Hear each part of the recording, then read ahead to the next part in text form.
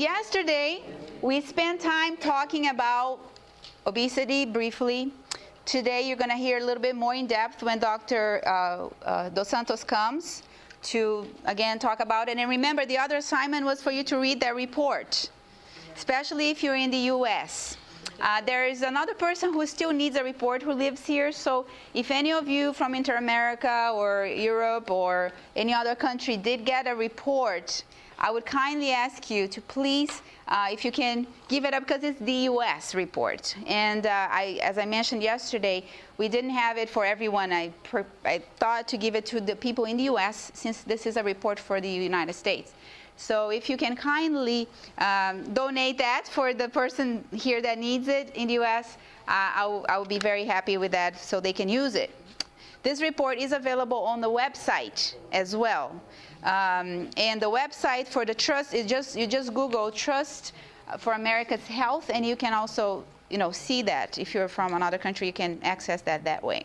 So yesterday we spent time talking about briefly the reason why the church is involved in this, and why this is a big important thing. Let me come over here so I'm not in front of you, and also why obesity exists. At least some reasons we mentioned that.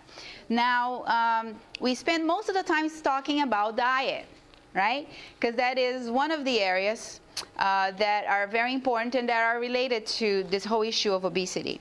However, there are other things that we didn't talk about. And one of them is how the scope of this initiative. We have been partnering with a lot of different ministries for this initiative called Adventists InStep for Life. Of course, health is leading. We took that in our belt to really lead that and kind of push others along with us. But Hope Channel is partnering as well. As you see, they're here for the summit, and they are helping to really get the word out, some of the videos that we've done. How many, again, were here on Saturday afternoon? I think most of you were here. You saw some of the videos. Hope Channel has helped us with that. We are partnering with the schools because kids are in our schools. So we need to really work with the schools. So wherever you are, whatever conference or region you're with, you have to really connect with, if it's in a local church, you look for a local church school. If it's an area that you have an university, try to connect with them and see if you can work together. If you're coming from a conference level, then have to work with the superintendents of education at the conference or union level. And we talked to the conference directors before about that. But this is the schools. Then we have youth ministries. So at the local church, trying to connect with your youth ministries director so you can actually get them involved and plan something, pathfinders, youth, whatever youth meetings. Sometimes you have plans going on with the young people. So you can actually include them in what you're doing in this initiative, particularly Let's Move Day and some of the other things. Children's ministries, same thing. Try to work with the children's ministries director to see how we can engage the younger kids in the school. Community services, very important piece. As we're going to hear today, one of the pieces of this is getting food, access to foods for people through community gardens and through a lot of the feeding sites, or even sponsoring farmers markets, to come to the church. So you can invite the community and just have that. So community services, as you know, has many food pantries. It has gardens. You're going to hear from Dr. Boding, who is here. He is both a health director for Northern California Conference and the community services director. And he's doing a lot combining those two areas already.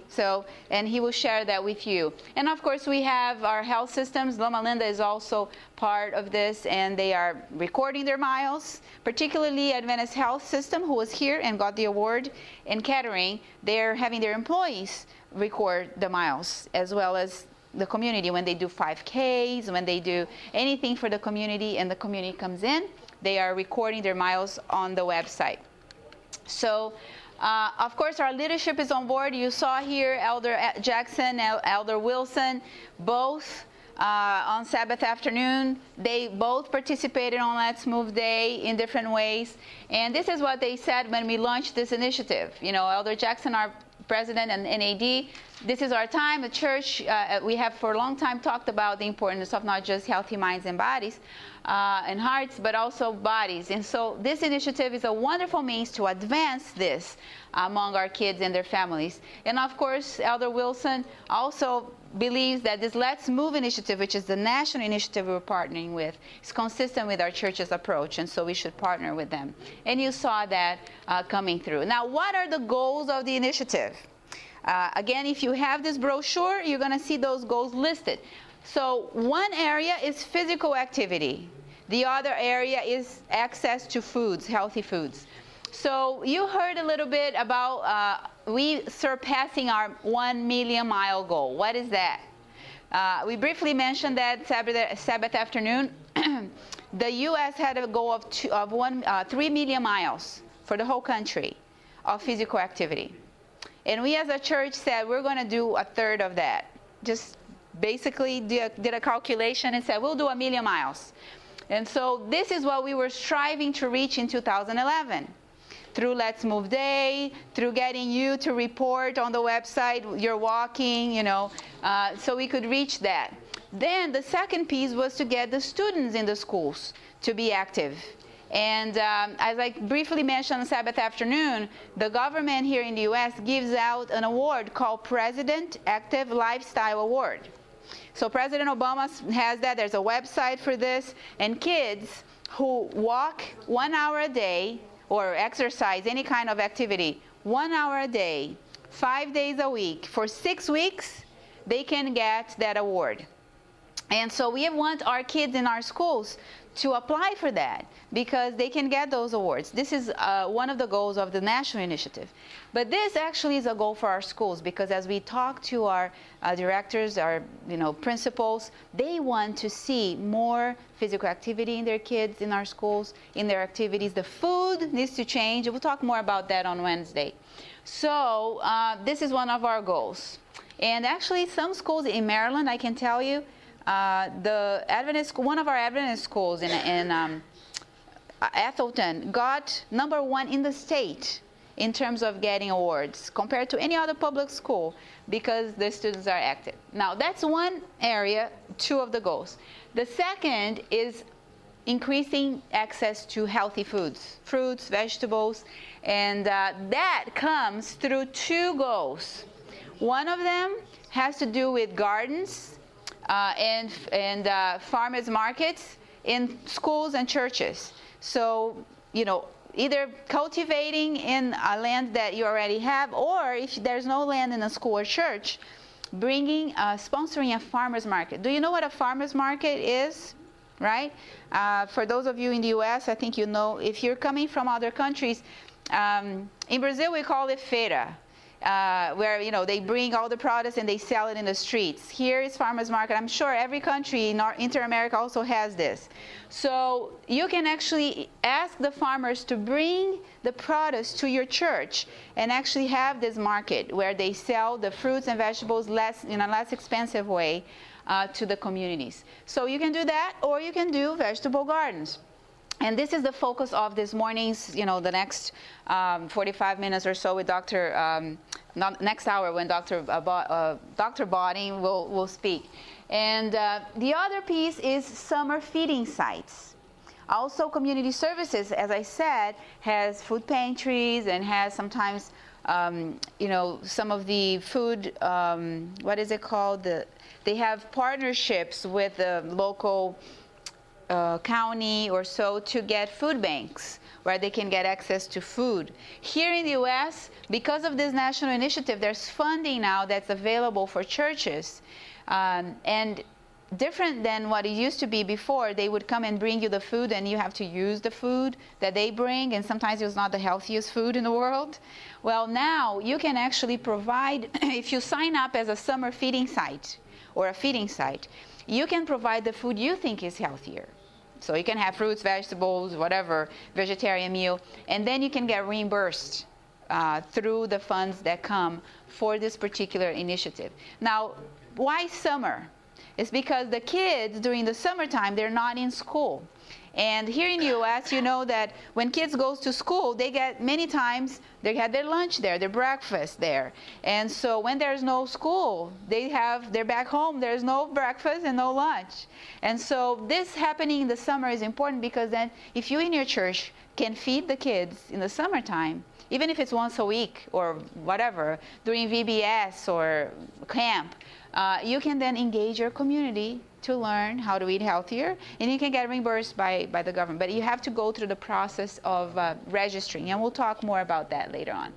Now, this morning, as I said, these are the 4 goals, but we're going to be focusing a little bit on the gardens. How many of you have, well, first of all, how many of you have been involved with gardening at all? Ooh, good. All right. Even if it's in your backyard, that's great. How many of you have a church that has a garden? Nobody. Good. So you're going to have a wonderful talk this morning. Because one thing, how many of you have land in your church, even if it's a square like this, that can be used as a garden? A lot of you do. So it's a matter of really learning how this can happen.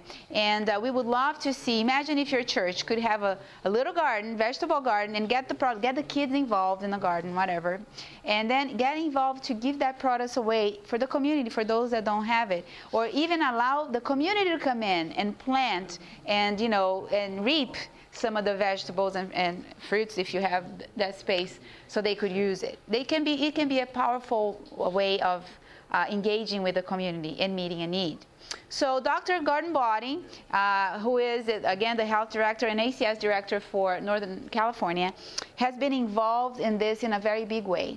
And he will be able to share with you what has happened in his conference, where he found the resources, and give you tips on how to do that. This media was produced by Audioverse for the NAD Health Summit. If you would like to learn more about the NAD Health Summit, please visit www.nadhealthsummit.com.